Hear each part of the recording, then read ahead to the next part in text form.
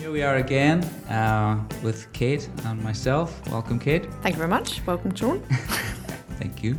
And we're going to talk about Release 68 this time, which is going to be released on the 29th of November.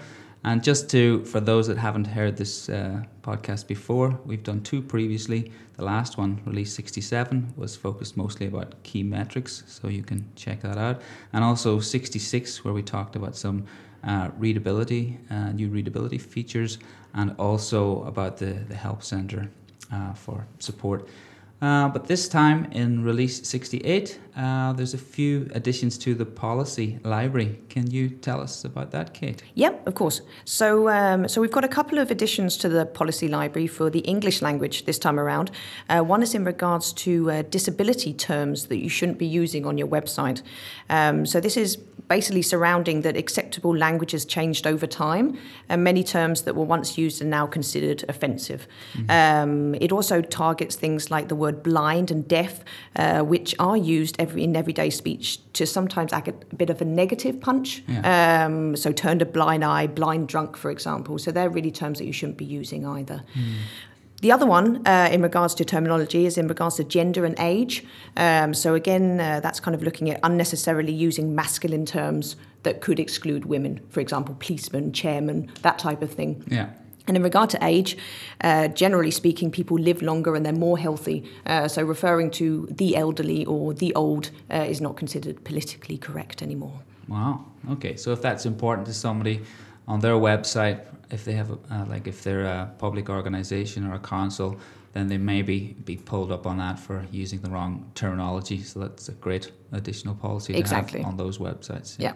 And there was also another feature you mentioned in the policy library as well to do with trademarks. Yeah, that's right. There's a third library policy that's been implemented as well, and this is to allow people to live up to best practice in regards to having trademarks on their website. That's great. And I believe bulk actions is now available within QA. That is correct, yeah. So bulk action, just to describe what it is, it's basically to allow people when they're looking at a table to make an action on multiple entries within the table. So for example, you could have 50 pages on the component you're looking at, and maybe you want to recheck them all. So the bulk action facility allows you to check all of these off, and then to set a recheck going.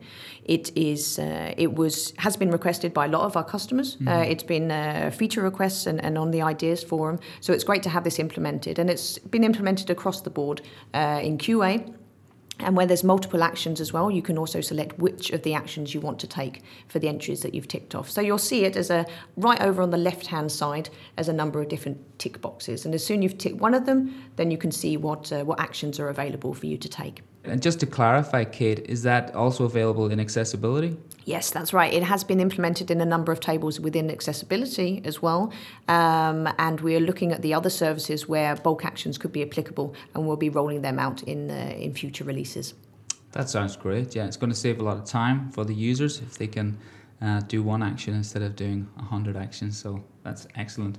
And also, we've introduced sticky headers, I believe. When I heard that first, I didn't have a clue what it was, so maybe you can explain for anybody else that hadn't heard it. I certainly will do that. Yes, so we refer to sticky headers. We've kind of mentioned it in the release cards as well. So, but what we're talking about here, if I describe it in the scenario where it would be useful, is that we say you're a user and you're looking at a component where you've got 100 entries, for example, in the component, and you're scrolling down, and all of a sudden you're looking at a number that just says 500, but you have no reference to the column headers, so you have to scroll back up to the top of the table to see what the column was about. Now we have implemented sticky headers, so as I scroll down the page, I still have a reference to the column header, so I can see whether it's page views or visits and the number that I'm looking at. That's great.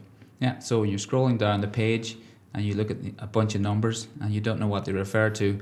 The header is there at the top of the page so you can see it. Exactly. Sounds like a great addition, and I've seen it on some other tools as well.